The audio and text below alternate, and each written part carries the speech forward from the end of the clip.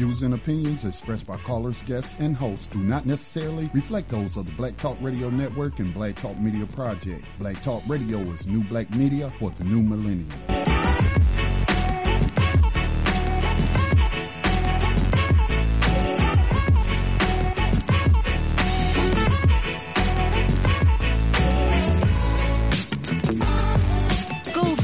Would have had serious consequences for the world financial system, but may also have empowered the people of Africa, something black activists say the US wants to avoid at all costs. We're slicing cake.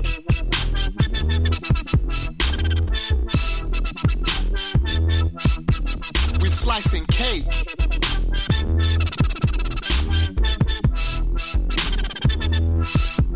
We're slicing cake. Say the US wants to avoid at all costs. We're slicing cake. Say the US wants to avoid at all costs. We're slicing. Gaddafi didn't give up. In the months leading up to the military intervention, he called on African and Muslim nations to join together to create this new currency that would rival the dollar and euro. They would sell oil and other resources around the world only for gold dinars. It's an idea that would shift the economic balance of the world. Countries' wealth would depend on how much gold they have, not how many dollars they trade. And Libya has 144 tons of gold. Welcome everyone to Thando Radio Show, brought to you by Black Talk Radio Network. I'm your host, Dave from LA. If you'd like to get in on the conversation, give us a call, 704-802-5056. 704-802-5056 is the call-in number. And would love to hear from you today. Today is May the 15th, 2019. It is a Tuesday, and looking forward to having the show with you all. Big ups to my man, KP. Happy born day, my brother. So, want to just say that, and we're going to get going into today's show. But before we do that, everyone, make sure that you support Black Talk Radio Network. You could very easily do that by going to www.blacktalkradionetwork. Hit the donation prompt at the overall network's homepage website, or you can do it this way. And this is the most expedient, and actually this is the best way to do it, for you to become a part of the Black Talk Radio Network social media platform known as BTR Community. And that's BTR Community. You can find that at www.btrcommunity and join for only $24 a year. That will support the network, and you can engage in all of your social media activities without being as adversely affected. You can do that there.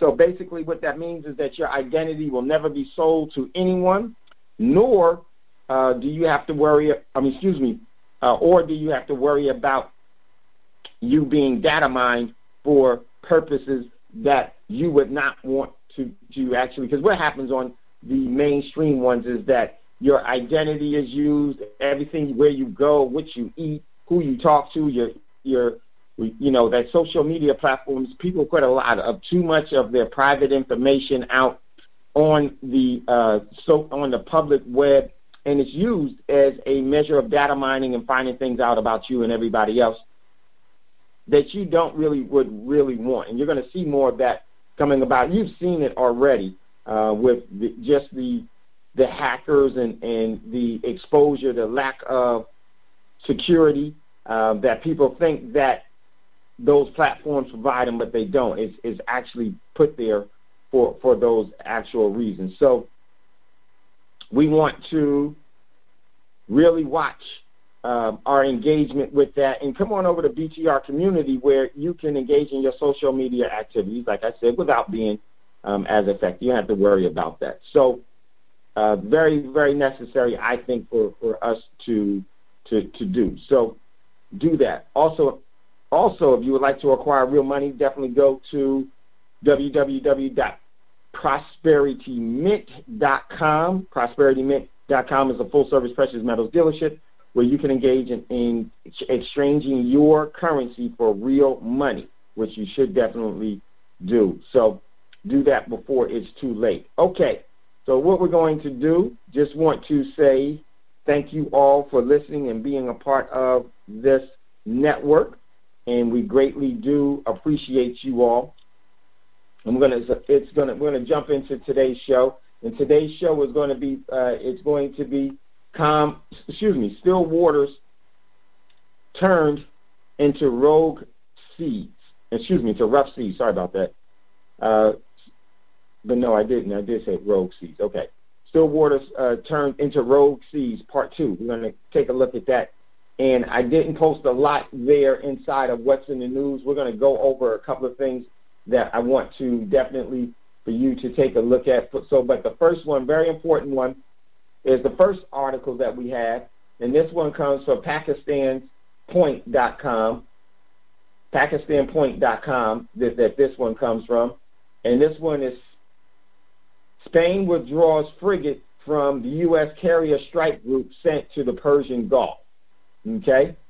So the Spanish defense minister has ordered the temporary withdrawal of the country's frigate F-104 with 215 sailors on board from the USS Abraham Lincoln carrier strike group that was sent to the Persian Gulf amidst growing tensions between the United States and Iran.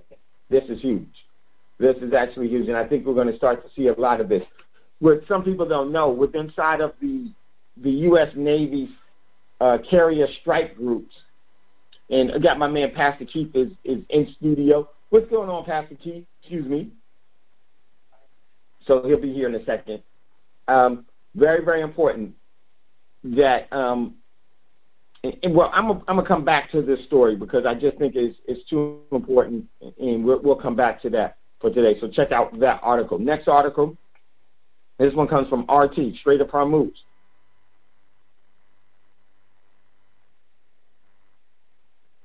Anything. Blaming the sabotage operation that damaged four oil tankers off the coast of the UAE has been placed at the feet of Iran or Iranian-backed proxies. U.S. officials breathlessly quoted by mainstream media, and so they basically are blaming Iran. Of course, that's what is wants to be done because of a lot of things that's going on there. And what that means, what I mean, but the tension that's there is definitely contrived and agendized. And so we're going to take a look at that as well. And because we didn't really carry that yesterday, we will carry it today. We want to talk about, and then some things what you should be doing to prepare for that. So check out that article. Next article, and that area is a hotbed. It's a flashpoint, but it's not just one. It's going to be multiple flashpoints around the world that's going to start to spark all at one time. This is how you get into a quick global war that's going to turn from World War III to GNW1, Global Nuclear War 1. What's up, Pastor Keith? How you doing in the building? So just don't step on my feet, Pastor Keith. So what's going on? So Pastor Keith is in the building, in studio, ready to go. So check out. Next article, this one is from Sputnik News. Second Chinese plane with medical aid arrives in Venezuela despite the U.S. discontent. So China's continued to support Venezuela. The first Chinese airplane carrying humanitarian aid for the crisis-stricken nation was dispatched in late March, raising suspicions in Washington that China could be providing military assistance along with humanitarian aid. Beijing vehemently denies the claim at the time. So, but you're going to see how the whole thing. Russia and China are completely embedded in Venezuela. They cannot allow Venezuela to be lost to the U.S. And so check out that. Now, there's a couple of other articles. We're going to get to some of that.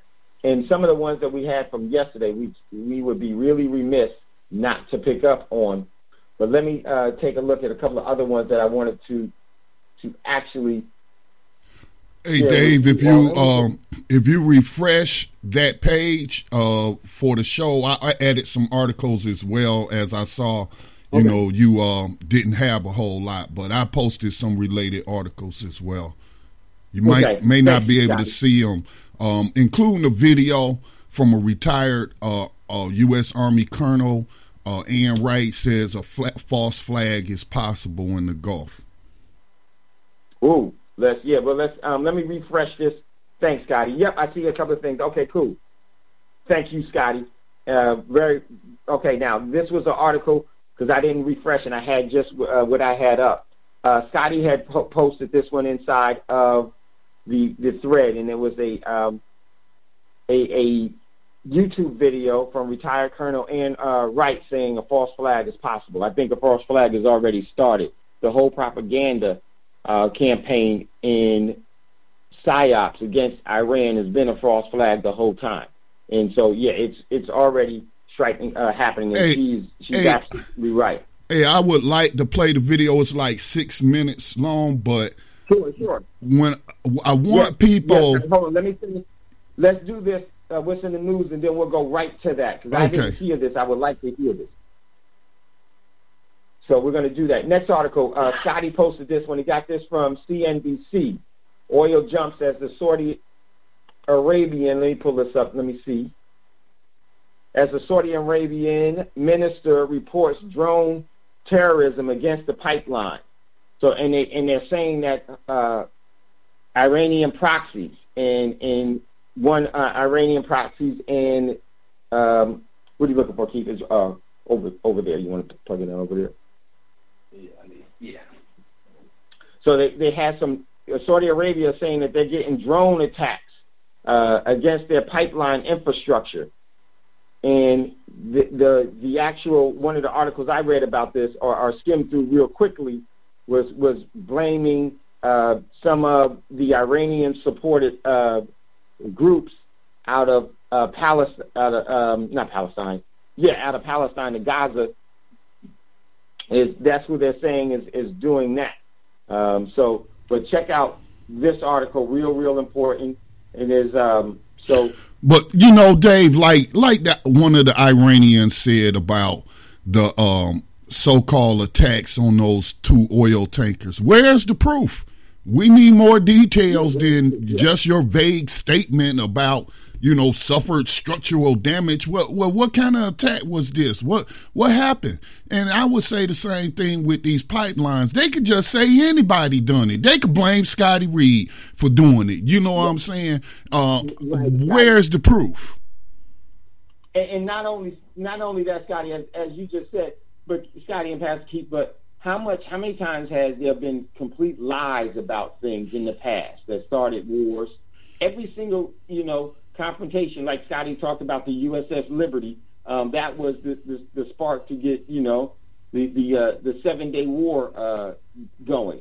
And then you had, Gulf of Tonkin, you had the Bismarck, the USS Bismarck, that was actually for the Spanish-American War. You had World War I, World War II. They're all started by false flags and sabotage in order to create the environment for military confrontation to be sparked globally. And that's what's, another situation here. Even if they have the proof, the proof is it authentic? And it generally never is. And it's to the point where you should never believe them because they've never shown themselves to be credible. Mm-hmm. One of the things they sold, and it's known to be a complete lie right now, but the Gulf War, which I was in the 90s, in the early 90s, but they were saying that they had invaded Kuwait and was snatching babies out incubators and stomping them out on the floor and all that. And it turns out that the little young lady that they used, as the front person to tell that story was lying and was actually the daughter of a diplomat, a Kuwaiti diplomat. But it turned out to be completely fictional and what have you. And then even if something does happen, let's say like 9/11 happened, and who they said did it might not have been the ones who did it. You know what I'm saying? So we never can tell, man. People had to go off of blind faith, which, I just don't have no blind faith in U.S. media or politicians to tell us the truth. Yeah, and we got to be careful about it because it gets us into predicaments that guess who suffers from it? We do. Well, in line with what you're saying, where you said we got to be careful about it. The fact of the matter is, like Scott, you went up historically talking about, this lie or this rumor and these things got started. But today, you turn on the news. As a matter of fact, I heard, what's the guy out in Texas that they're so high on right now, running for the president? You know who I'm talking about? He's from Texas. He almost beat Cruz. Beto. Okay. So he was on the Rachel Maddow show last night. And I was a Rachel Maddow show fan. Fanatic. Moving on. So anyway, he was on there. They talked about Venezuela. Mm-hmm. And he said, and we got to understand that, Guaido is the one that they put in, and we got to recognize him that, because we recognize him that along with 50 other nations, and that's a good thing. And Rachel Maddow chimed in. She said, yes, that's good. And I said, like son of a biscuit. At this point in time, you can't trust nothing that comes out of there. You just can't. So, Keith, it's so true. So, Keith, this morning I had apologized to you because I blamed you for something that you didn't do. And you accepted my apology. So now, Keith, could you go ahead and make an apology to me? What am I apologizing for this time, Dave? Because by you being a fanatic of Rachel Maddow, can I finish? Thank you, Pastor Keith. You being such a fanatic of Rachel Maddow, a while back I said to you, Keith, you're going to see that you can't trust them. And Keith said, no, Rachel's different. So, Keith, could you go ahead and just give me go ahead and say, because you kind of, had a little bitterness in your overall defense of and I understand that's what fans do because they're fanatics. So could you go ahead and apologize to me? Back then, in the words of my father, he would say, what you said to me then, I'd have to respond in the words of my father back then, and he'd say, they don't fight in words. So if that was the case, which I don't recall I figured you would say that. But if that's the case, I have to concede you were wholeheartedly correct. Okay, my man. Good. Next article. Very important. Next article. Scotty posted this from Cerebrally Naive Network, another network that Chief is a former fanatic of. No. You used to it was Rachel Maddow that it had Rachel. Chief would end his, I gotta go home, I gotta Chief, man, he's just a big fanatic. So next article, Scotty got this from Cerebrally Naive Network. And this one is, 1 second, let me pull it up real quick. And this is from the politics section of the political section or the politics section of CNN. Farmers get impatient with Trump's trade war. This can't go on. It can't, and everything is being set up, and the setup that we're seeing is going to not be very good for us at all. So check out that article. Well, back up. On that article, there was another article that came out that what Trump said was because of the huge increases in costs because of the trade war, he was now going to offer them all the farmers' welfare to make up the difference. And Keith, you said something to me that I didn't know was last week that was it the government assistance had ended or was interrupted? At the time, and I haven't checked back up on it. Well, let's wait. Let's check back up on it first before we talk about it. Then. Well, let's talk about it and then just tell them what it was. Okay. Because at that time, food stamps was frozen. In the state of Texas. In the state of Texas. They had froze food stamps, and that was what? It was last week or something. That was last week. And when I say frozen, I don't mean just from the viewpoint that they didn't get their food stamps for that period that they were supposed to receive them. They were frozen to the point that even if you had food stamps on your card already from the previous, you couldn't use that either. Wow. That's known as a clawback. So they clawed back if you had any balance. Yeah. Wow. So I'll check to see. Yeah, let's check that. Next article, very important, goes with one from yesterday that I want to definitely get into today.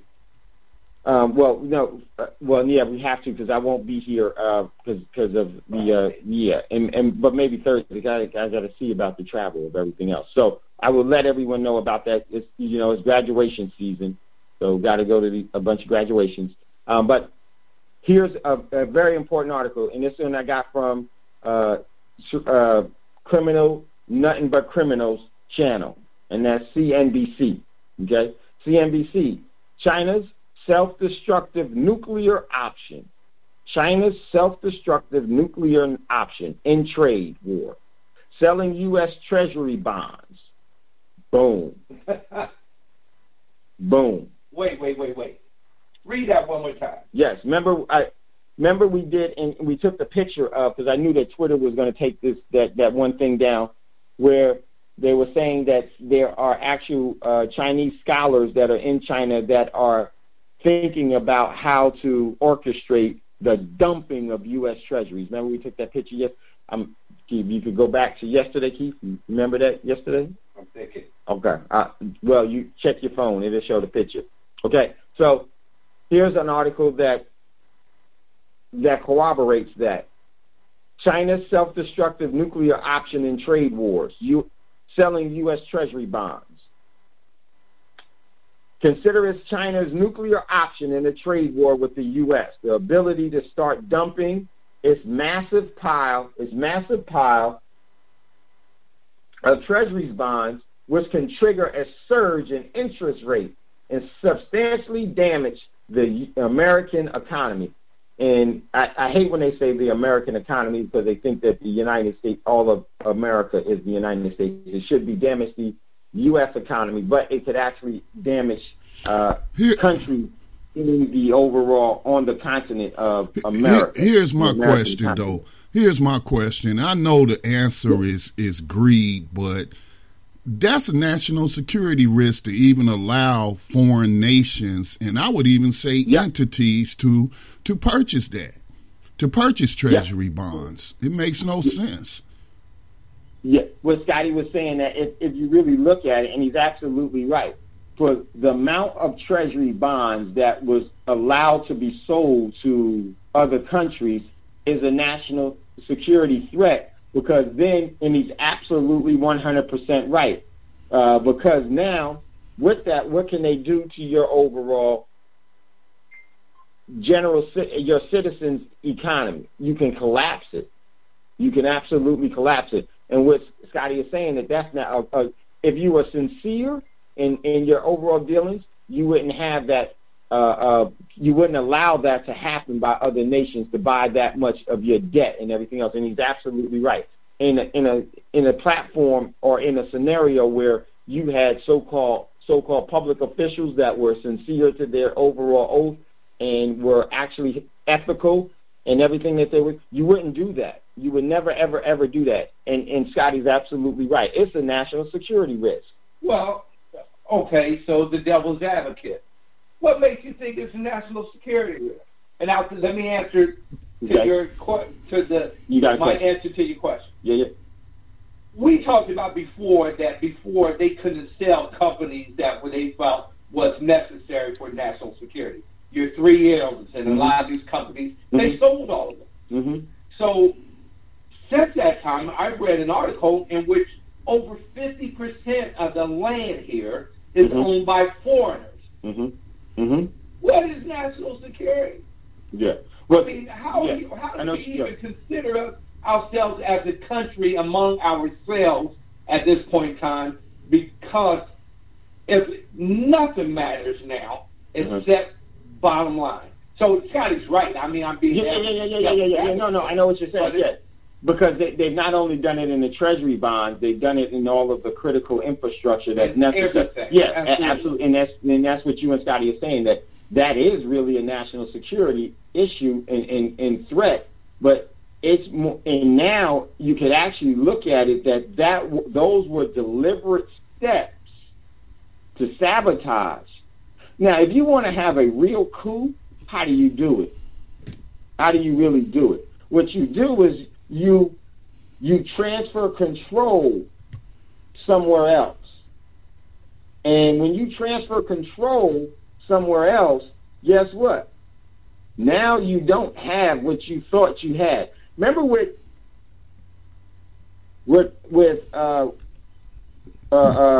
Mayor Rothschild said, I care not who makes the laws if I control the government's money supply. That's because you're the one that makes the law. I care not who makes the laws if I control a country's money supply. Because that's it. That's right there. And when he said money, he wasn't talking about cash. He wasn't talking about debt. He was about power. He was talking about the essential things that have intrinsic value, that's known as money, that countries need in order to function. Yeah. Oil, right?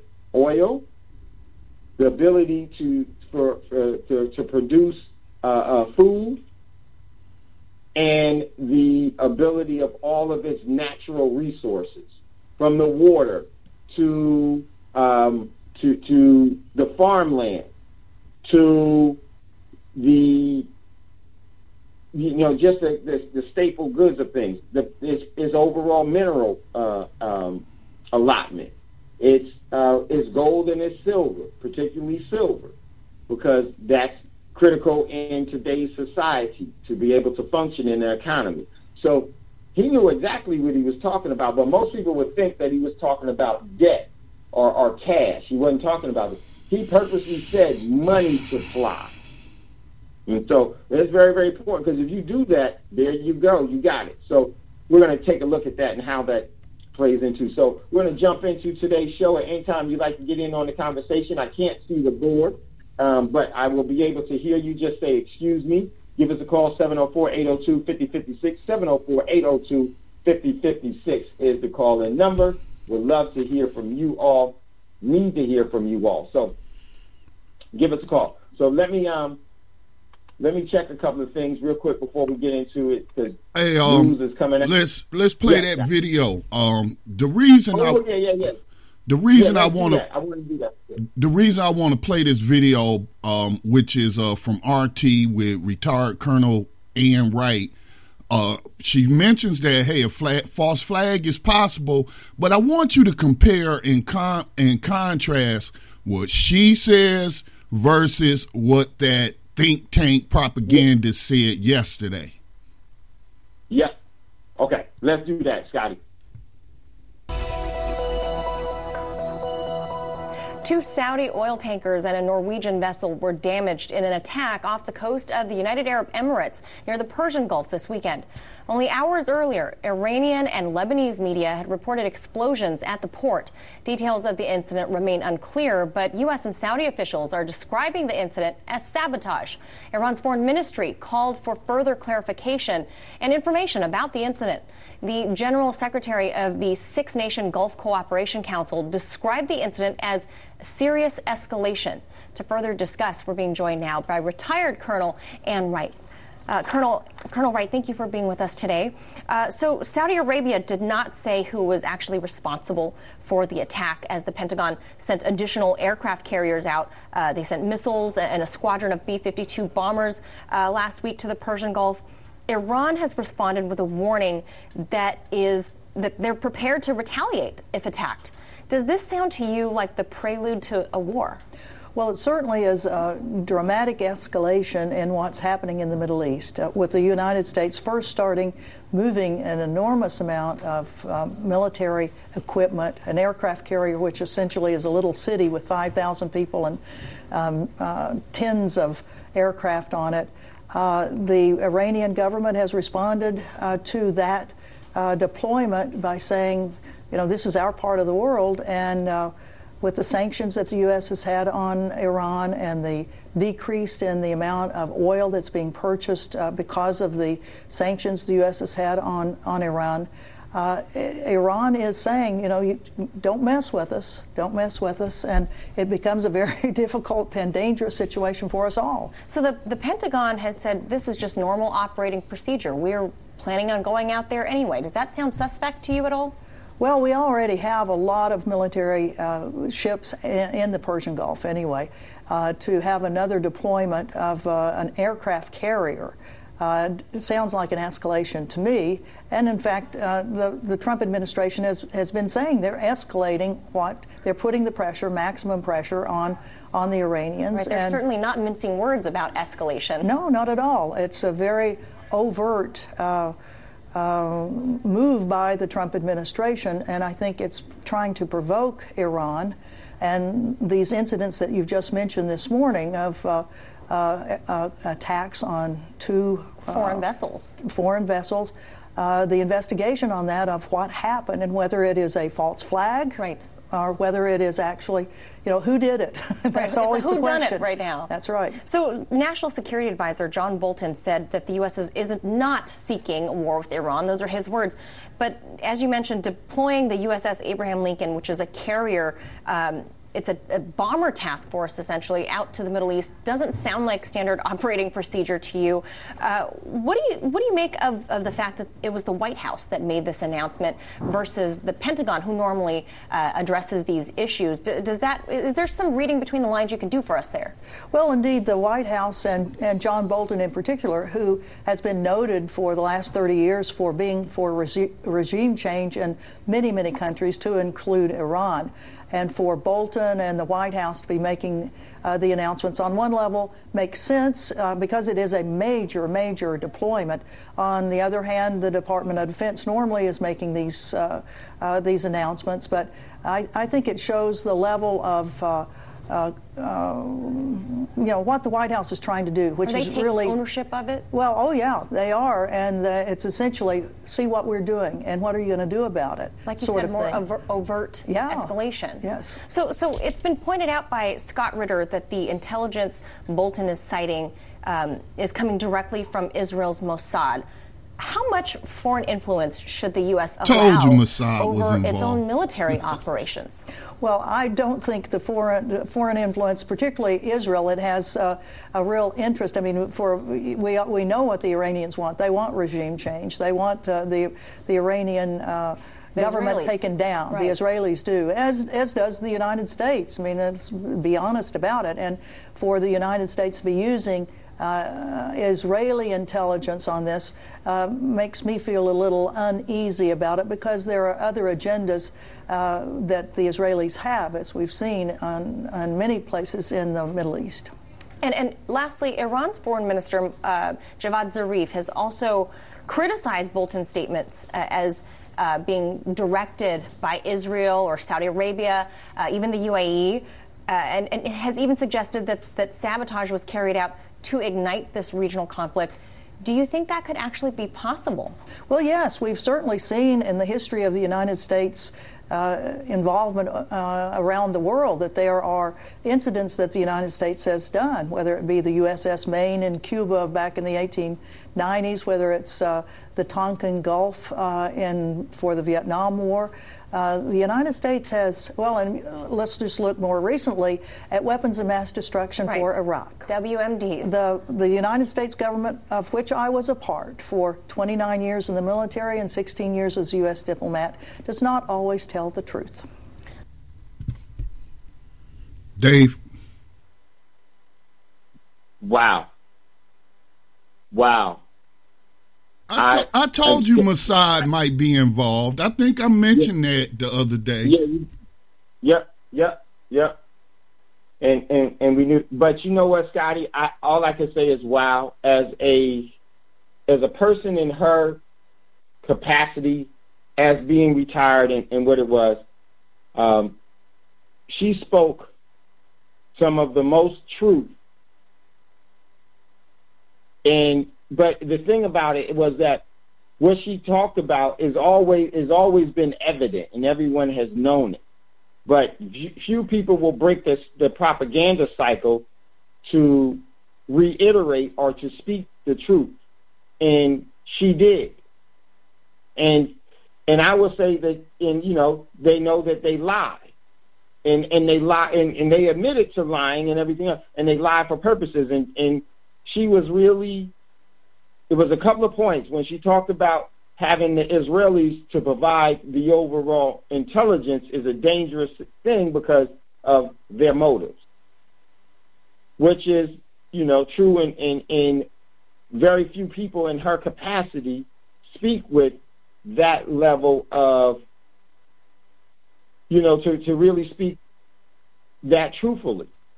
Hey, and Dave, she was absolutely right. Yeah. Of the reporting from the different articles we've come across, and not only the ones we've shared on air, but other ones that we saw, this is my first time hearing that the Israeli Mossad intelligence agency is the one they got this intelligence from about who done it. This first is the first time I heard it too. Yeah. Yeah. Very first time I heard it too, and this is telling. And there's another article, and what she said was so important, and it really tells what's going on.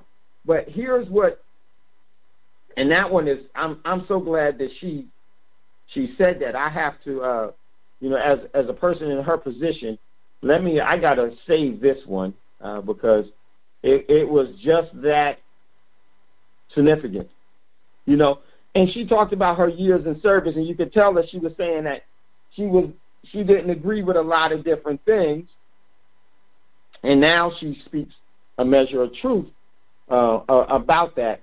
And everybody has their own way of doing things, and all I can say to her is that she's very, very sincerely courageous, if it's all sincere, which I do think it is, because she could have absolutely taken the other side, but she didn't, and she spoke, some real truths, and very, very, very important in what she said.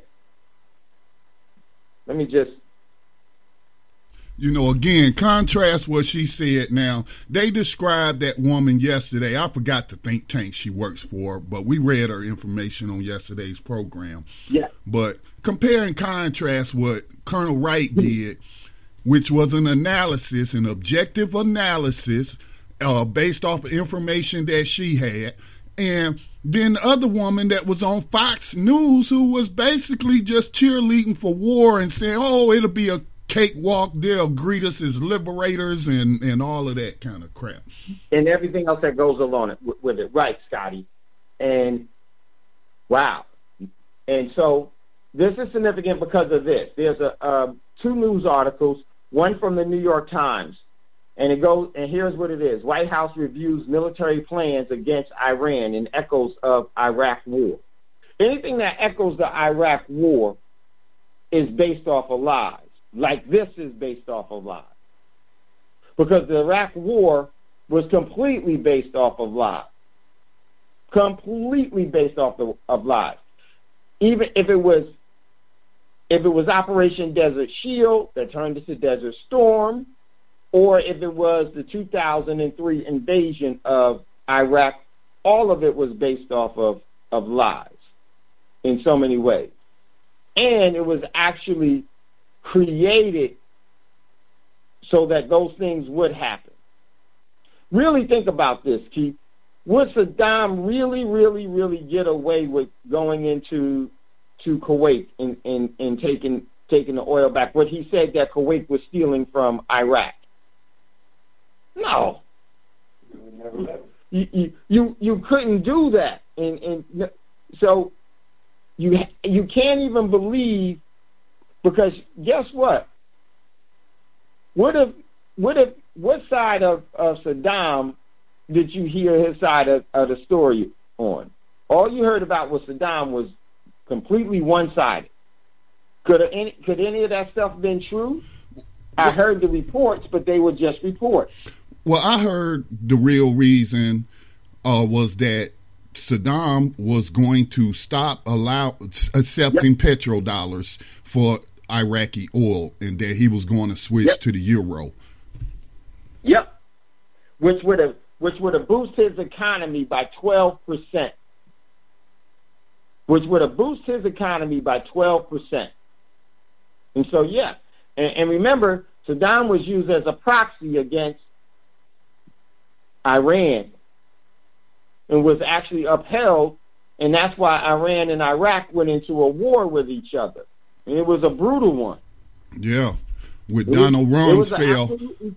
Donald Rumsfeld supplying, there's a picture of him and Saddam, and they said, Saddam used chemical weapons, outlaw weapons. Yeah, he got them from the U.S., and, right, they put him there. Yeah, but the difference here, though, is it's not, if they go to war with Iran, it's not going to go down like it went down with Iraq. And Iraq has already stated, their officials, why they want to keep good relations with the United States. They're not going to participate in regime change in Iran. Yeah. And so, you got to go back to that war between Iran and Iraq, and the U.S., the neocons' influence in that for Iraq, and they upheld Saddam to engage Iran. So this Iranian thing has been on the table for a very long time, and it ain't going away. I would hate to be a soldier deployed to that war, because basically you're gonna be surrounded on all sides. You never know who to trust. Even during the Gulf War, I was walking down the street in Riyadh and what have you, man. Some of the looks I would get from some of their men, and I'm like, I don't trust none of you mugs. You know what I'm saying? I don't trust none of you. And I just think that you would really, you just throwing U.S. troops' lives away like they don't matter. Yeah, and here it is. And I want to take a look at this real quick. And this is from the New York Times from yesterday. It was after we got off air yesterday. New York Times, May the 13th. Washington. At a meeting of President Donald Trump's top national security aides last Thursday, acting Defense Secretary presented an updated military plan that envisioned sending as many as 120,000 troops, U.S. troops, to the Middle East should Iran attack American forces or accelerate works on nuclear weapons, administrative officials said. Now, remember, that was last week is when Pompeo had actually abruptly ended his meeting that he was supposed to have with Angela Merkel and got out of Dodge. And there was a report that he went to Iraq to get support for this overall, because if you're going to have military engagement with Iran, Iraq would be a great entry point and make it easier for you to do that logistically. So everything is already being put together. And remember what Donald Trump said? He said that Donald Trump is starting to question, hey, are these national security advisors trying to get us into a war? So now he started to question Bolden and everybody else. But if you notice something, they're quiet, but things are still moving. Guess what? I think what's going to happen is that the personality, the celebrity figurehead personality Trump is brass enough to say, no, I'm president, we're not going to do this. You don't make no decisions. You sure you want to do that? This is what we're doing. No, this is what we're going to do. Okay, we're going to do this. No, this is what we're going to do. And guess what's going to happen? They're going to give him an option. And I don't think that they would ever assassinate Trump, because he doesn't have that type of impact. What they do is very easy. We know where your temptation is.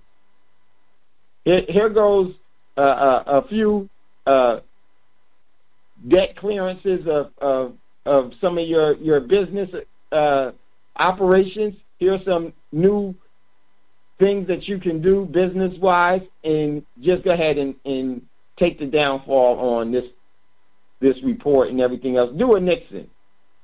And then hand this over to one of the staunchest neocons known as Pence. And then Pence would be far worse than I think than even, no, I won't even say it. No, I won't. No, I can't even. Pence and Hillary are probably, but Hillary just has more historical events or dealings. But I don't think it would be much different between her and him. That's like... I don't know, Dave. I would hate to see him have the opportunity. See, he hasn't been in the positions that Hillary has been in to cause the carnage but he's a religious fanatic. He's fanatical, and some of his some of his views on the Bible are suspect. You know what I'm saying? They're suspect, man. But he's definitely a Zionist, one of those fanatics and what have you. So I think if he was to become president, man, I'll be a whole lot more worried about the state of affairs than with Trump now. Yeah, without a doubt. That would be, and I think that was the plan and agenda. And I think once it happened, we talked about that, and I expressed that. This looks like they're really trying to set up Pence to be the front goer for everything, because he's willing and able, and that's a dangerous, dangerous thing. So, but real quickly, let's get back to this. And it says, move this down. Wow. Wait a minute, Keith. In this article, it says to follow new military developments to the Middle East, sign up for weekly At War newsletter. Read that again. Look at this right here. You look at this right here. So in between the paragraphs, after the paragraphs I just read, it says, quote, in parentheses, not quote, in parentheses, to follow new military deployments to the Middle East. Sign up for weekly At War newsletter. And then so I hit weekly At War. There's a New York Times, a newsletter about the experience and cost of war with stories from the Time reporters and outside voices. So you can sign up for this weekly At War. And you know what? I remember, Keith, my grandmother had some old news clippings, right, Keith, from way back. You know how people, held on to some things. So she had some news clippings of some papers, because remember, people used to save the paper. Right. And my grandmother had some, and I remember reading where it was actual newsletters to follow the buildup for World War II. And it was very similar to this right here. And it was from the New York Times, because that's where, I grew up on the East Coast. And it was from the New York Times, rehashing the same things all over again. I'm seeing that. And I say that for this reason. They go back to the same things that they used before. So they actually had a daily, it was a daily, from what I remember, it was a daily newsletter that was just about the build-up to war, but they didn't call it World War II. But then they actually moved to calling it World War II, because you had different ones. And it was a sub-newsletter for the paper. And it was the New York Times. And I just saw that, and it just struck me from when I was a kid in some of the newspapers that she had saved. And I'm like, wow. And to me, this is like my ancestral ties reminded me of what everything my grandmother was, because my grandmother was the reason why I became a prepper, because she had lived through the Great Depression. Right. And in living through the Great Depression, she was keen to tell, she told me, She said, it will return, and it will return during your life cycle. And so these are the things you need to look out for. And I've talked about that before. These are the things you need to be aware of and look out for. This is what you're going to see this, you're going to see that. And I'm starting to see a lot of the things that she told me, but some of the things it wasn't because she you know, it was, she can only tell you about what she remembered and what she was exposed to.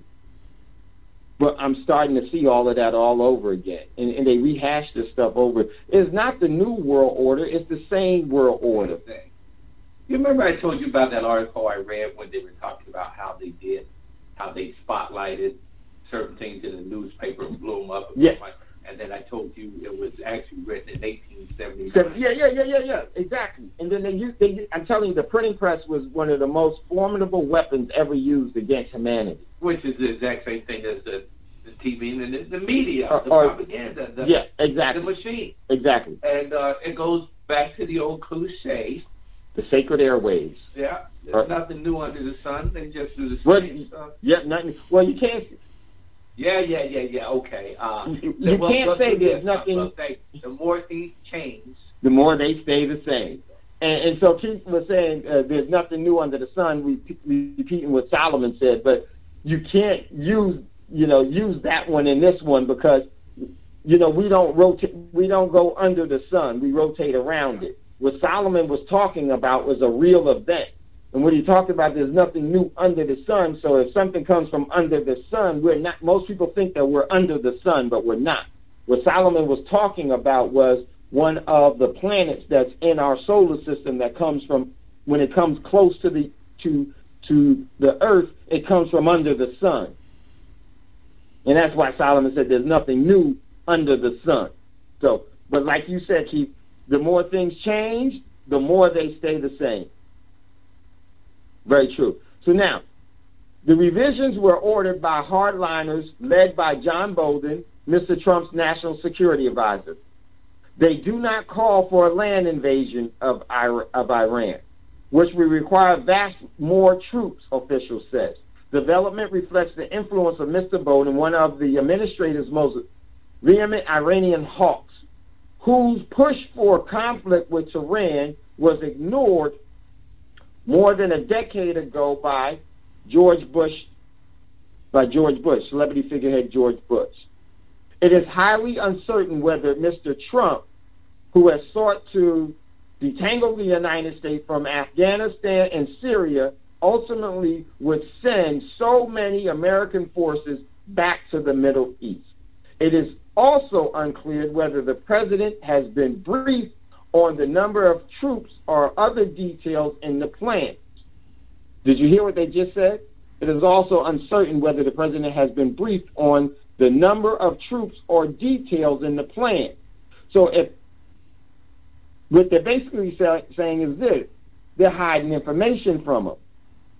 And they're making decisions because he's not the decision maker. The numbers and the details and the overall campaigns and operations, he don't have no clue about. And guess what? It's not just him. They do that with all of them. Should that be a concern to everyone here listening? Absolutely, because it is real. So it is also unclear whether the president has been briefed on the number of troops or details in the plan. So how can you say it's not going to be an invasion? You don't know. But what's actually happening is that this could be a diversion, because guess where they will try to go into, Keith? Syria.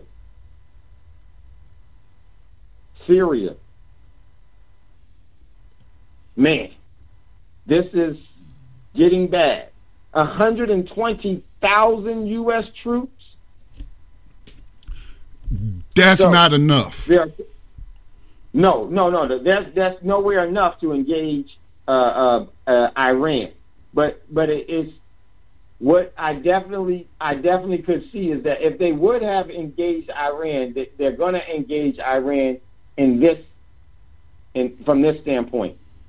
Pakistan has now built up and starting to build up barriers between Iran and Pakistan.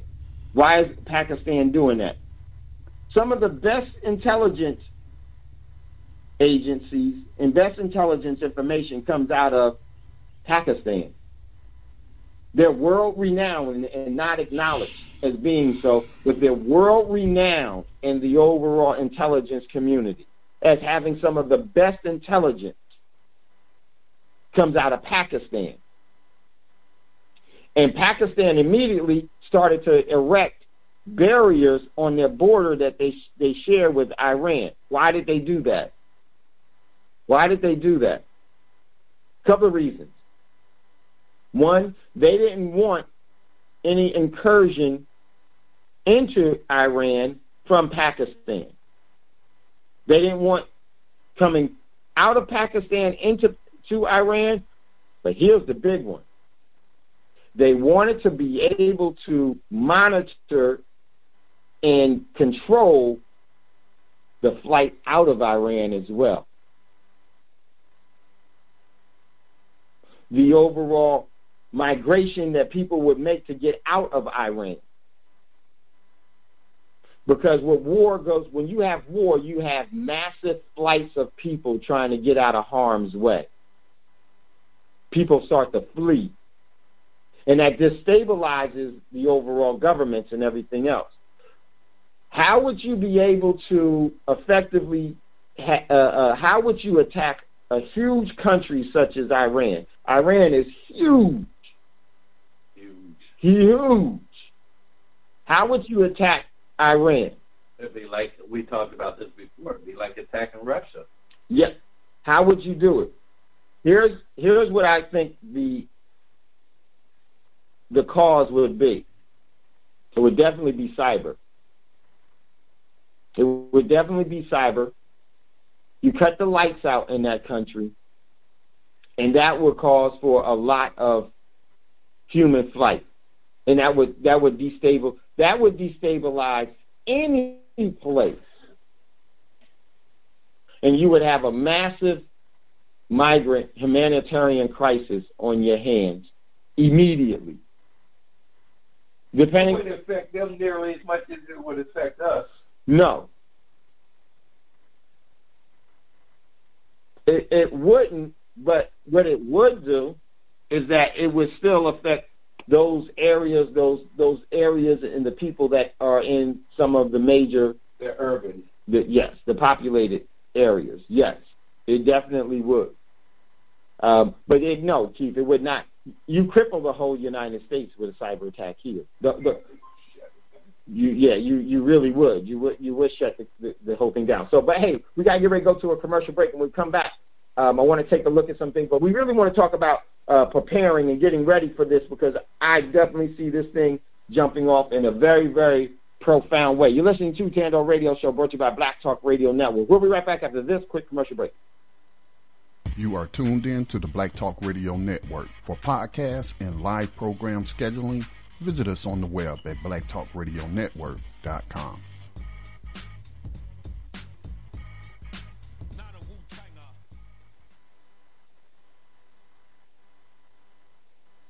Okay, welcome back, everyone, to Thando Radio Show, brought to you by Black Talk Radio Network. If you'd like to get in on the conversation, give us a call, 704-802-5056, 704-802-5056. Now, the thing that concerned me in this article was this statement right here.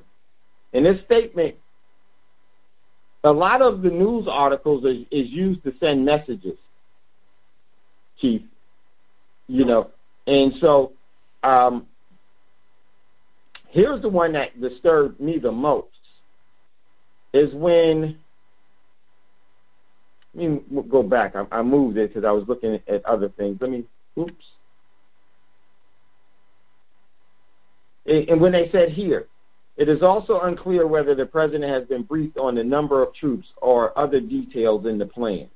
What's in the plan? What could be in the plan, Keith, is this: how Israel will respond to Iran. And one of the things that I think everybody here that knows the Zionist agenda and the temperament of those that have military decision-making policy out of Israel, I don't think any person here will be short of admitting or saying this.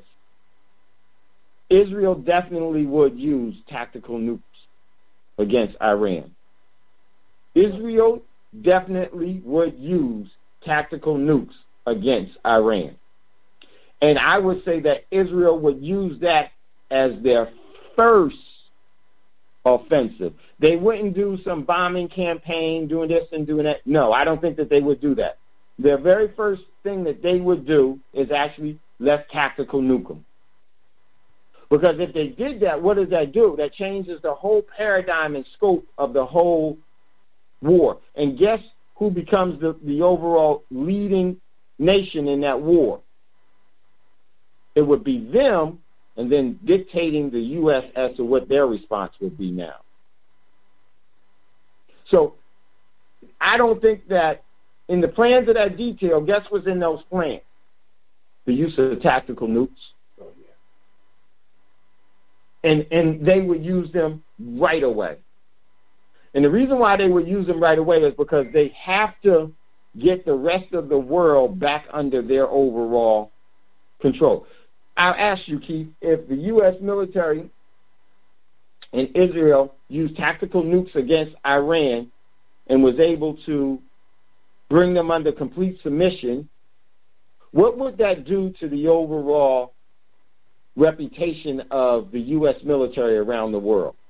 Well, okay, so Keith, but the answer to that, but just from the standpoint, not saying, but just from the standpoint, what would that do to the reputation of the U.S. military around the world? If they were able to use and put everybody on a mad scramble to get nukes. If they don't have them, their priority one would be to get them. And then not only that, it would put the U.S. military back into the biggest bully on the block, and people would be cowering down while subversively trying to acquire the necessary weapons to protect themselves. Yeah, it really would. But see, the neocons are pushing this agenda. We've lost so much traction in the world today that the U.S. battle flag is no longer considered formidable or a threat. Because, there's different flags that the U.S. has and for shipping, right? There's a war flag, and then there's a peace flag. The actual, and some people may not be aware of this, the U.S. flag that you see on every ship now that you commonly see being flown, the flag that has horizontal stripes, that's a battle flag, meaning that you're at war, that this ship is being used as a measure of war in international waters and wherever it goes. So hold on one second. So there is another flag that's known as the flag that you fly if you are a peace vessel, and many people have never even seen this flag.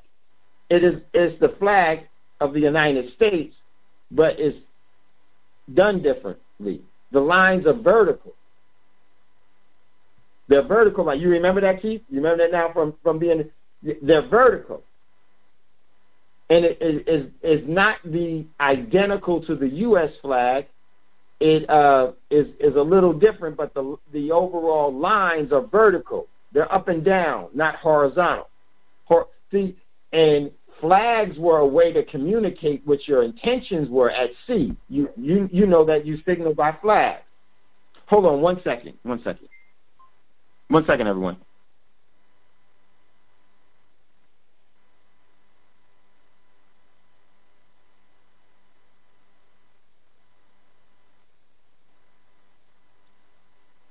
So, sorry about that, everyone. So, the flags are used as communication. So that battle flag that the U.S. has, it will become much more influential to be able to extend this colonial agenda in influence. They will be able to do that if they were able to suppress Iran. But here's the problem with Iran. Here's the problem with Iran. You can already surmise that they have nuclear capabilities, and they've had it for a very long time. And now they have the technology to be able to utilize it. Remember that Iran actually put a rocket into space. Actually put a satellite into space. And if you have that capability, what do you have the capability to do? You have the ability to deliver a nuclear payload. And I don't think that you can ever think that Iran doesn't have nukes. Why wouldn't they have it? Why wouldn't the agenda want them to have it? Because then that guarantees what? A world war. So what you got to do is you got to say they don't have it, so that you can have the excuse that we're going to go to war to prevent them from having it. And then once you get into the war, guess what? Too late now, you're in it now, and it's all out and in, and then guess what? Oh, guess what? We do have nukes, and we're using them. Totally changes the whole dynamics in the world. One, as soon as a nuclear device is emitted and it goes off anywhere in the world, within 72 to 48 hours, the United States will be under full martial law. It's under martial law now, but it will be under overt martial law. Doesn't matter where it goes off anywhere in the world. So, this is very concerning to me because we already know that this agenda is being pushed. Now, what is that telling for us? All of the major wars that have been declared or have been ignited in human history has always had a body of work that leads up to it. There's always steps. What did you say earlier, Chief? The more things change, the more they stay the same. They follow certain steps. These are definitely global steps towards war. Because in order to have that, you have to have confrontation points, flashpoints, all over the world. Not just militarily, they have to be economic and political and cultural and in nature. Then you have the component of the military. So let's look at those let's take a look. Do we have multiple flashpoints right now, Keith? Absolutely. Absolutely. Multiple flashpoints. If we could go over what's some of the most concerning flashpoints. Yeah, that's one. But Chief, So Chief said Venezuela. Absolutely, because why is Venezuela such a flashpoint? Because of how much oil the country has and the accessibility to that oil. So that's a double negative, right? Because the accessibility to that oil and how close it is. Another flashpoint, I'm going to give one. Probably the one that's the most unstable right now is India and Pakistan. That flashpoint can go, just earlier this year, I think that we were within days of that flashpoint, that nuclear flashpoint being met. And that doesn't simply, because that's economic, culturally, and militarily, right? So another flashpoint, Chief, which the Middle East. Right. In the Middle East, it's so big because you really think about, you got now the annexing of the Golan Heights, you got Syria, you got Turkey. See, Syria and Turkey and Iran is the key to this whole, those interlocking nations, right? One locks into the other because of that natural gas pipeline that natural gas and oil pipeline, known as the Nordic Stream, is extremely important because that ties to the Nordic Stream pipeline, and that brings the overall natural gas and oil that flows into Europe and Russia. And that is critical because that overall corridor is significant because whoever has that is going to control the economy in the future. So another flashpoint. Let's go back. So whoever controls that. Now, the United States is their great desire to do just that, to control that. Yep. However, there's nothing that the United States has in place anymore to control it. Yeah, other than they don't have the personnel. Right. They don't have the funds. They don't have the means and the capabilities. They can disrupt it, start a war, but is not one in which they can win. And again,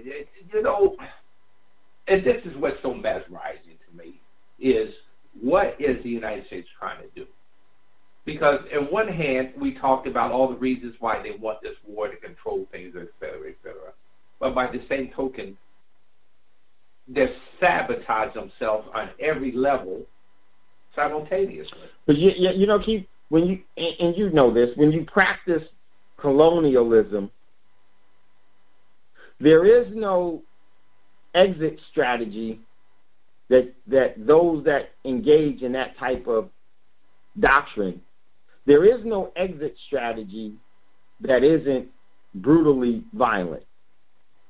There isn't a so-called the proverbial come to Jesus moment, right? There is no where you have been gaining from this, you have been acquiring your wealth, or you've been acquiring things on unethical means. You don't all of a sudden become ethical and say, you know what, I'm sorry, I was wrong, let me reverse mine. Right? Mm-hmm. It's all organized crime. Once you're in the gang, the only way once you're in and everything that you gain from it, the only way that you can get out is you give up everything that you've gotten during that time, including your life. You can't leave. You can't walk out of here. Well, I don't think that they can't walk out. You have to be careful. But they can walk out. I think what the problem is the opposite of that. Once you go in there, you get this, what the United States has big time now. You have this entitlement attitude. Right. And now all you belong to me. Right. And that's what I'm saying. That mentality becomes a part of who you are. So the exit strategy is never an ethical one where you say, wait a minute, I've been wrong in this. Right? Right. What do? We're going to fight to the end. And guess what we'll do? We'll fight. We bought all of this. We got all of this to use it, and we will use it. And so what do? We go into engagement, and whoever wins goes to spoil. And we plan on winning, and they don't win. And that's kind of the point that I'm making, where I'm so confounded by the things that the United States does, because on one hand it looks like, okay, you got this. It's dirty, it's evil on one hand, mm-hmm. But by the same token, let's go outside of war, where you're sabotaging everything else. I mean, look at this country. We know what they're doing militarily and with the coups and all that dirty underhand stuff. Right. But by the same time, when you come into this country, right. We're sabotaging their education system. Mm-hmm. We're sabotaging the environment. Mm-hmm. I just saw a thing where Trump is rolling back the thing with the light bulbs that is very important. They got these light bulbs that are the fluorescent ones? I think they're not the fluorescent ones. It's just new ones that they've gone to, because the fluorescent ones, I think, are very dangerous and stuff. But the new ones are much more efficient. They're much less hazardous to the environment, et cetera, et cetera. Right. But they're rolling all those things back. And that's what I'm saying. So, you look at, okay, we want this oil to advance you're right. our evil agenda, but it's still our evil agenda, and it's still about advancing it. Whereas over here, it's like, okay, I'm going to cut the nose to spite my face because I'm not going to educate my people. I'm going to screw up the environment. Yeah. I'm going to, Yeah. I'm going to divide the people, Right. and all of that. So it's kind of like, what the heck are you guys trying to do ultimately? As I would say, Keith, and I think the problem that you're having and what you're seeing is that you're looking at it from standpoint of what they should be doing and what you would be doing. Well, even just from the point of self-preservation, we've talked about that lately a few times. Yeah. But the things that they're doing is, again, it's like sabotaging there are their many, own existence. Yeah, there are many that feel that they are immune to anything that can be done. Because the overall general thought is that you don't know that nothing gets to me because I got a buffer, and that buffer is the general population of everyone that's here. So they have a sense of immunity to it all, and there's an arrogance to initiate things because guess what? You can't lose. You're the great nation greater than Rome. See, Rome had these problems. They did this wrong. We're not Rome. We're different. Well, and I think on a smaller scale of what you just said, I think it's slightly, because the individuals that are making those decisions are making a self-motivated, self-grandizing, self-serving decisions. Yeah, without a doubt. They're willing to sacrifice everything for. Oh yeah, because that's how they got where they were. This isn't something that you do all of a sudden. This is something that you've been practicing your whole life. And you were actually looking to get into these positions. They all have the same ambition as the devil. They have the same ambition as Satan. And I think that what you just said is a stumbling block in almost all conversations. Yeah. I agree, Keith. It really is. So now, Keith, let's talk about here, for everyone that's here, what they should be doing to prepare for this. Because this is, as we talked about yesterday, you need to prepare for it. And I want to spend some time, the rest of the show, looking at that because we know that this stuff is coming, right? We see it. We know it's here. Now it's okay. What does every person need to do? And sometimes we start from those individuals that are just first listening and everything else. I don't want to start there, Keith. I want to talk to those individuals that have been listening to us for a while and have already started to prepare, right? Because I think you have to try to reach as many people as you possibly can. We've reached out to those individuals that are first starting out and everything else, and I don't want to go back to that. I want to now talk to those individuals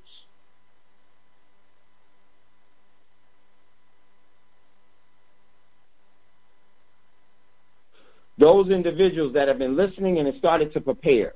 Here are some of the things that you need to look at and start to do, okay? We want to do that. First and foremost, we always talk about this, even for beginners. You want to start with the haves and needs, right?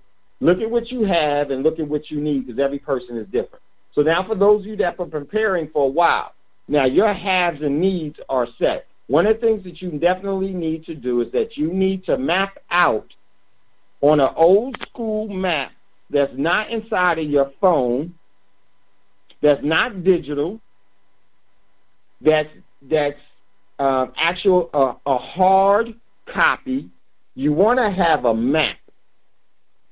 And on your map, you need to map out if that's either in your mind or if for individuals that are new, like I'm new to a certain place. So I have to rely on some individuals that have been here for a while. But in some of those individuals, you're going to have to rely on. Like in case in point, here I'm here and Keith is here. Well, for the mapping parts of it, I don't rely on Keith because even though Keith has been here for so long and I just got here, I got to tell Keith where to go from time to time. So I don't rely on Keith as a map. But if you knew somewhere, get with somebody that knows the area. But for those of you that have been where you are for a while, And for those of you that are thinking about moving, I would say this, Keith, very, very important for those individuals that have means and everything else and are thinking about moving to a different place. Make sure it's a place that you're not new to. I'm going to say that again. Do not move to a place unless you have to do it. Do not move to a place that you're new to. If you're going to move, make a move to another place that you're familiar with, because the speed of decisions is going to be essential. And if you're going to a new place, you don't even know how the place is set up, where things are. So let's just say you're staying where you are. You need to map out where you are and keep. They need to map out the important structures that are around them. Here are some important structures that I'm speaking about. You need to identify where you and your family would go if you had to vacate where you are. And you have to have a strategy for that in all different directions, because you may be forced to go in one direction. Okay? You need to strategize that out right away.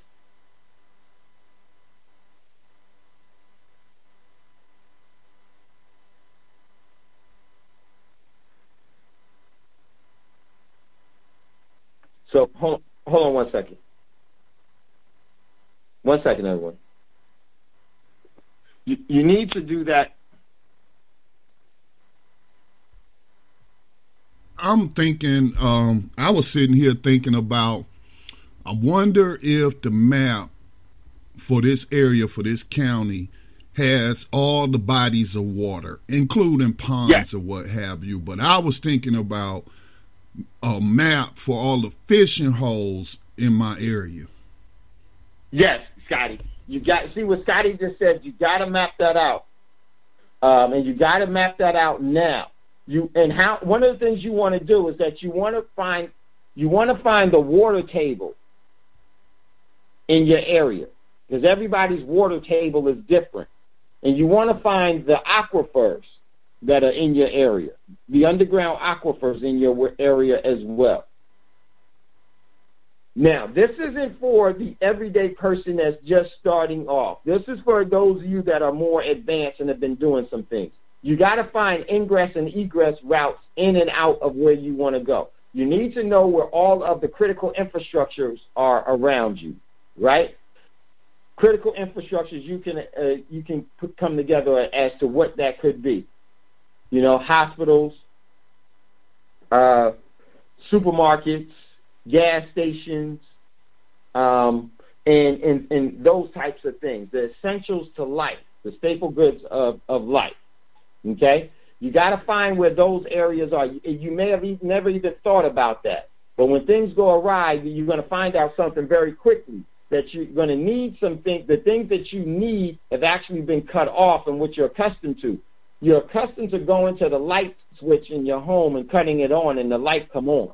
If that doesn't happen, guess what happens? Whatever you were planning to do has now been diverted because you don't have no light.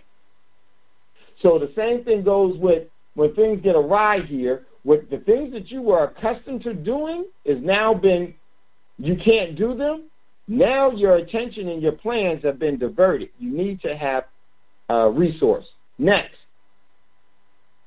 individuals, you have to have your overall strategy with your family members and any people outside in the community. You need to strategize what is it your plan of action is going to be, who will you depend on, and who will you align yourself with. Those alliances and establishments must be solidified right now. Because what we're looking at is that it doesn't really matter how much you have. What matters the most is the relationships that you have. Because then you can multiply what you have, and you can actually multiply their efforts to get what's needed. Very, very important. Very, very important. Another thing is that you have to have forms of communication for your family members and have a plan for them to get to you and you to them, and what that overall cycle of plan would be if this happens or that happens. You know, let's say you have a family member that lives on the other side of the city or the other side of town. Things go awry. How will they know that the plan to evacuate is now there, right? How do you know? What is the smell of smoke that causes you to leave the building, right? What is going to be the defining event that you need to move on? And what are the steps you'll take in that? So, very, very important. You have a plan for things to be interrupted.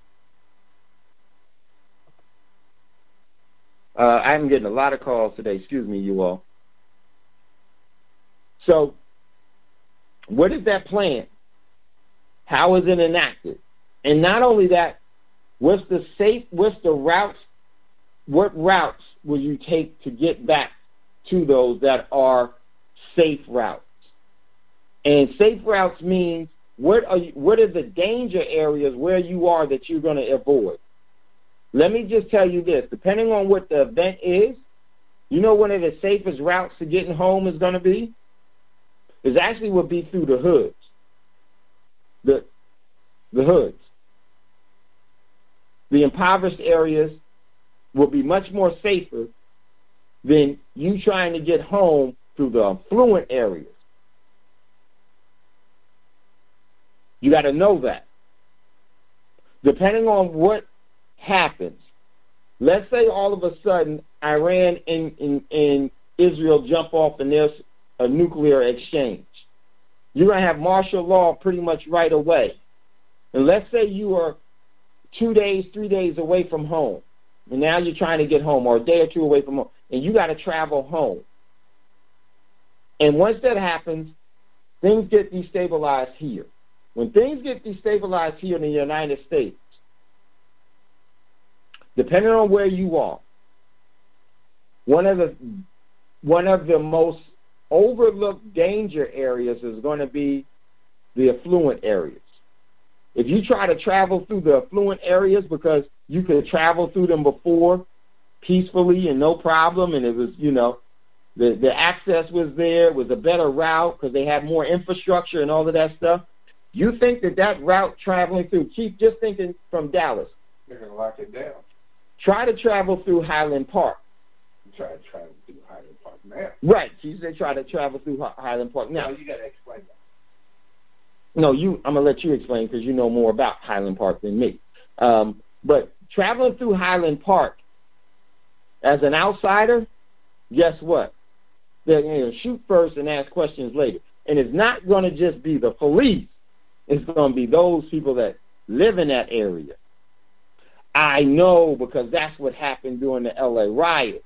And I don't know if you're talking in code. Well, no, I don't want to talk in code. Well, so wait, Keith, we got to go. Every time you get ready to talk, we got to go to commercial break. We got to go to commercial break. When we come back, Scotty, give me 2 minutes, and we'll pick this back up. You're listening to Thando Radio Show. We're going to try to talk about what some of the things you need to be preparing for and some of the plans that you need to have right now, and we need to discuss it. If you'd like to get in on discussion, make some advisement, we'd love to hear from you. Give us a call, 704-802-5056. You listen to Thando Radio Show. We'll be right back after this quick commercial break.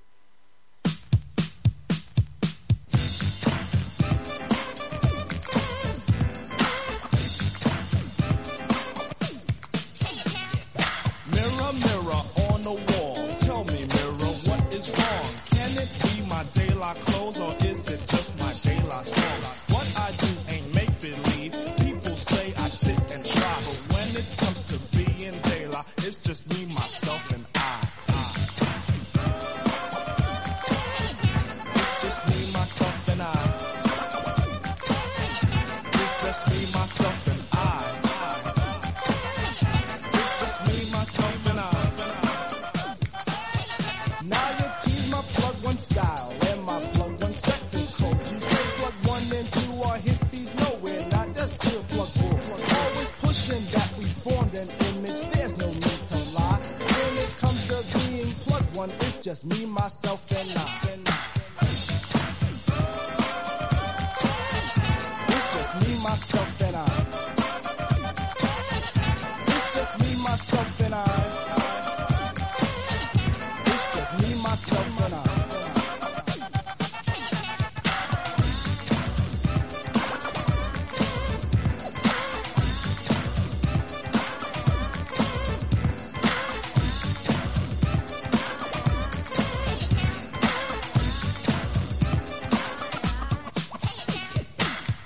Proud of what I am. Poems I speak are plugged too tight.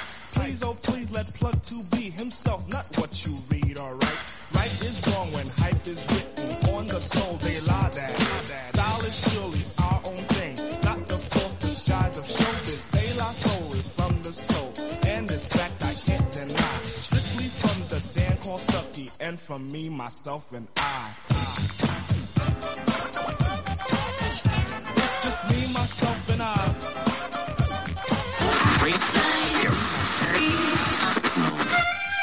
No, I'm not a writer. Okay.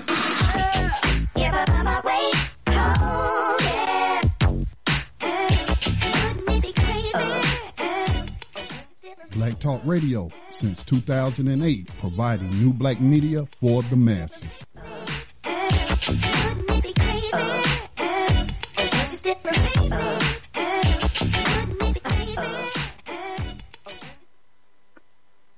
Okay, welcome back, everyone, to Thando Radio Show. If you'd like to get in on the conversation, give us a call, 704-802-5056, 704-802-5056. So now we're talking about some of the things you need to be preparing for. You know, we always talk about you need to get this, you need to get that, but I really want to talk about routes and routes to get back to safety for those of you that have been preparing for a while, because you're advanced enough where you have some of those things and those things, the staple goods, in place, okay? You have some measures of protection. Now you got to look at routes. One of the things you do not want to happen when things go awry, everyone, there's some rules that you have to follow, in my opinion. And it's kind of like you traveling abroad. Keith, you know, like when you go overseas or you go to another country, there's 4 rules that I live by and when I'm traveling abroad. You can't get sick. You can't get injured. You can't get in trouble. And you can't run out of funds. And I think your last 2 are the most important 2. You can't get in trouble, and you can't run out of funds. Right. You have to have and what I mean by running out of funds, you have to have a way, to get back home. Okay, so right before the break, I asked you if you were talking to code. Yes, I'm sorry, Keith, I didn't just go back. The reason why I asked is because without knowing let's not talk in code. What your audience, what your audience, what they look like and listening, you have to know that when this stuff hits a fan, if you are a person of color, things become drastically more dangerous for you. Yes. Especially when you're looking at what you're saying, going through these affluent neighborhoods, et cetera, et cetera. Yes. And you have to be aware of that. Yes. Even if you live there. Even if you live there. I'm going to tell you, Keith, people are going to be so distraught. You would have people that you lived on that block or in that subdivision or in that neighborhood for a while. You've seen the same person, and they're not going to recognize you. Because you know what they're going to be seeing everything through? Fear. And they're going to be seeing people through the eyes of fear. When you look at things see, there's tunnel vision. You heard of tunnel vision. And when you're doing something, your adrenaline, let's say you're getting into a life-threatening situation, what happens is that your senses become so focused that your vision becomes tunnelized.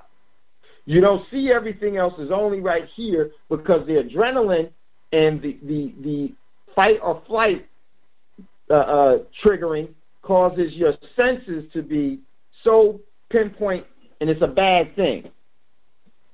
And if you're not used to dealing with that, then what happens is that you won't even notice that it's happening. So even if you live in those areas, you got to be careful, because the very neighbor that you know you've had this and that, they may not recognize you. Okay, so... Because all they'll see is a threat.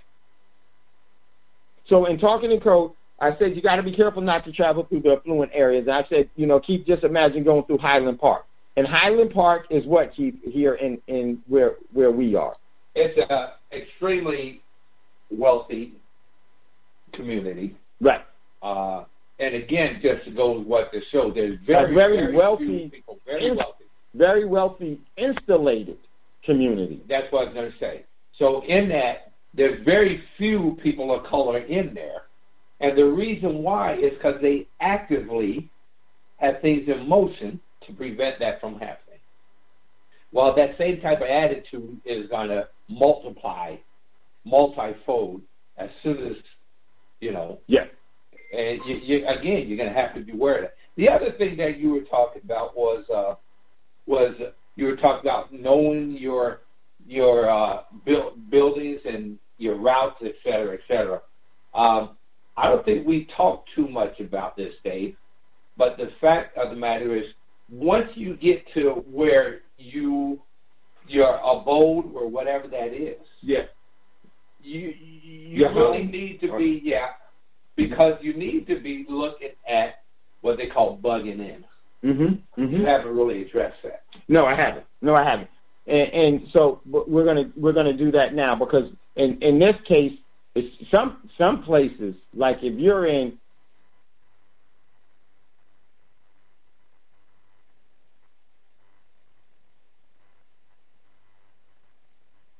you're going to get out of Southern California, you need a heads up. You need to have remember when I said, what is the smoke that causes you to fly, to leave the building?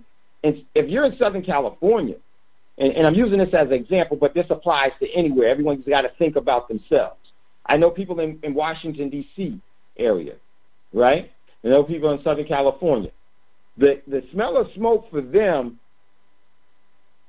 has to be much fainter and not as strong as for someone else.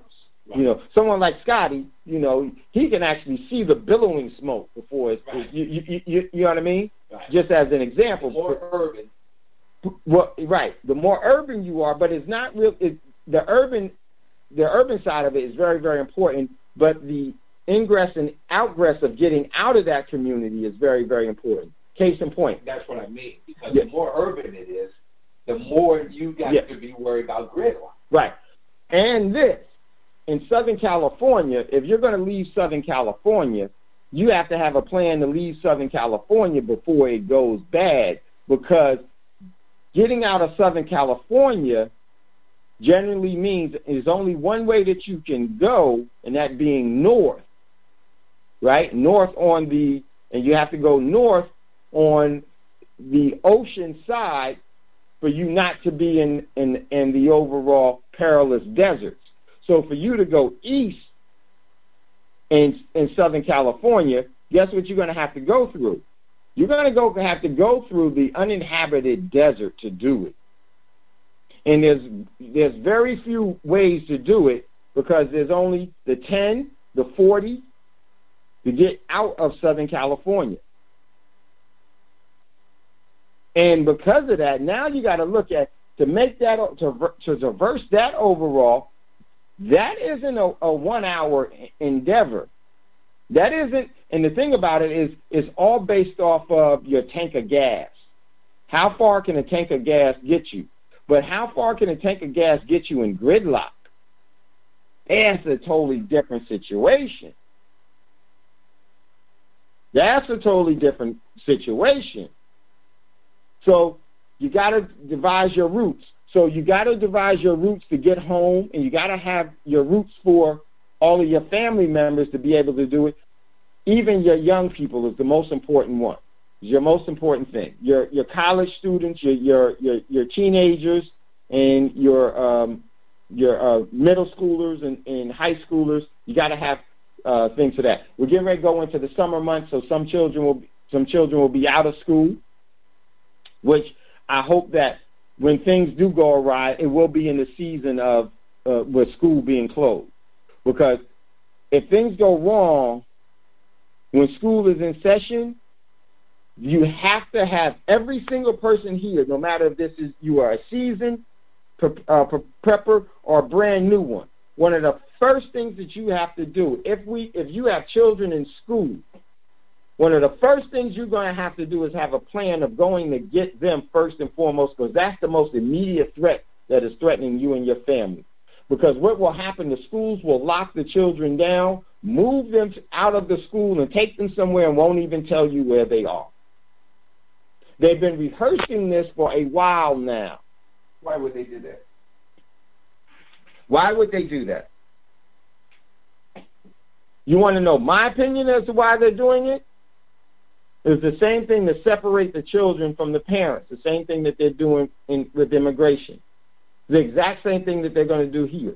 They're going to separate children from look to see what your overall school district's plan is in an emergency if something happens. Guess what? They have it, but do you know what their plans are and how it works? Some have been even bold enough to say that we're putting children in school buses and we're going to take them to designated safe zones. Like some of the designated safe zones have been earmarked as like large stadiums, sporting arena stadiums, or things of that nature. So they're going to say they're going to take the children there. They're going to get the children out of the school and take them out of harm's way. They don't have a plan for you to come and pick up your children. They got a plan to bus your children.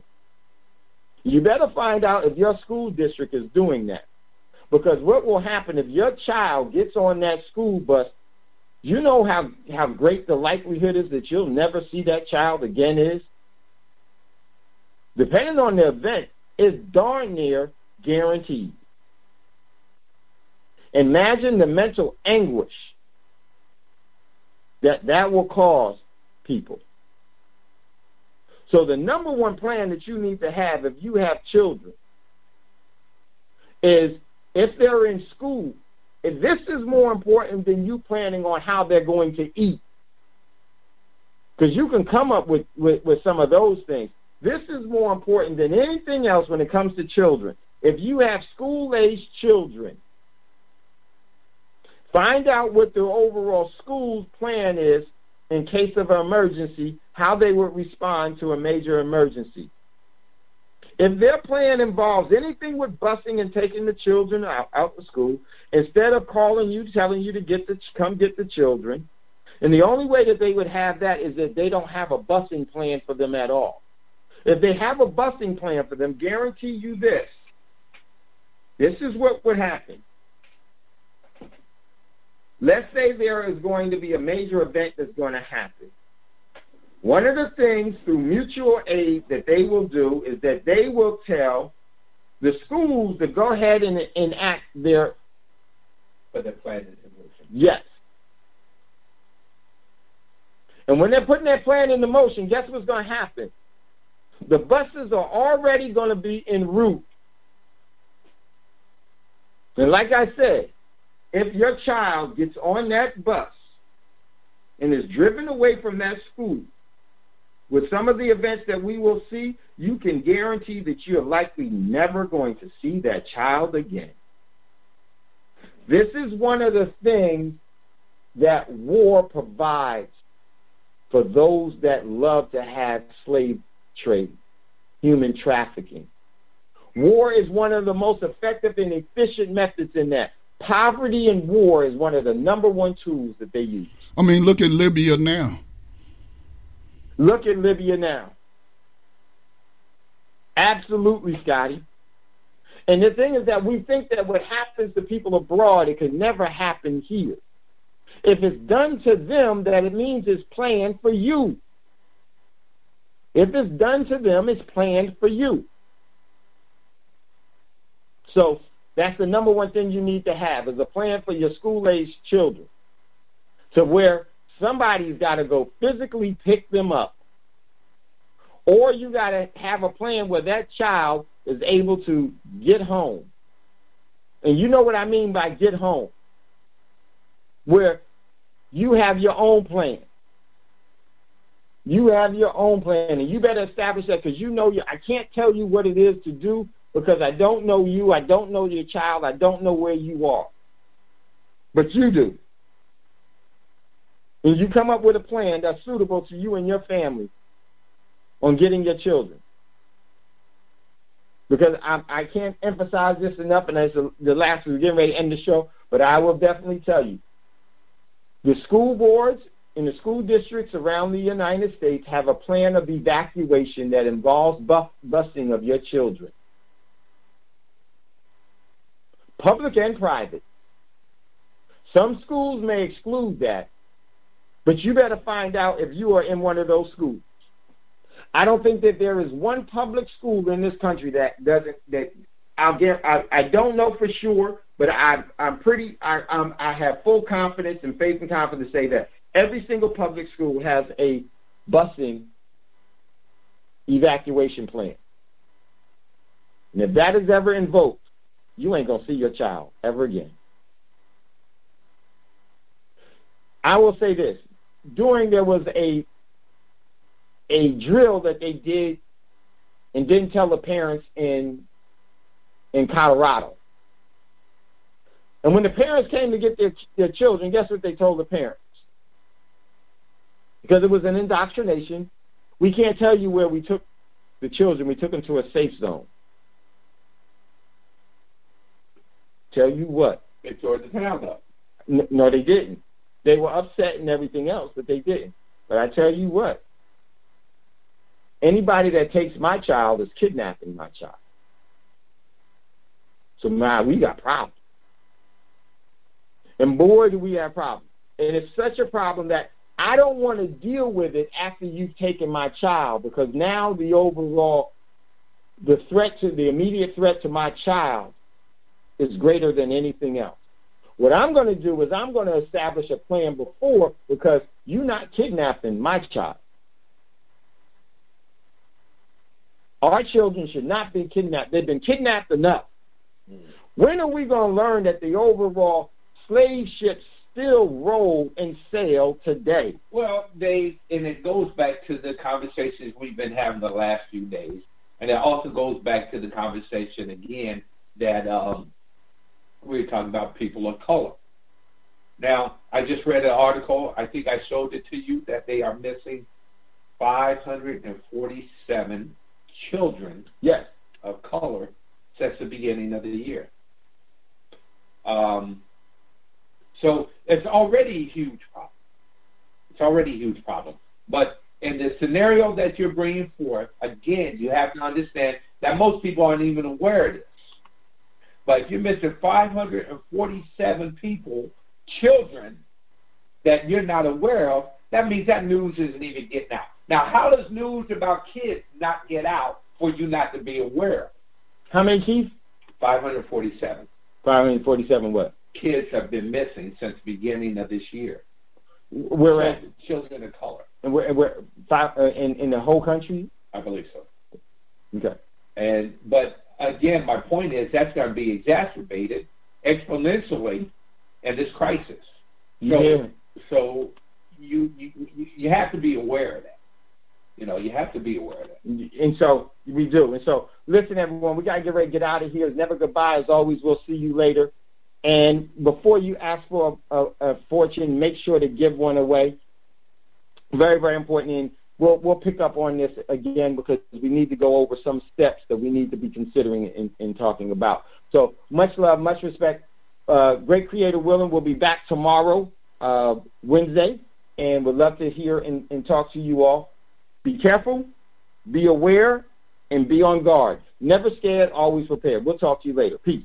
Gold dinar would have had serious consequences for the world financial system, but may also have empowered the people of Africa, something black activists say the US wants to avoid at all costs.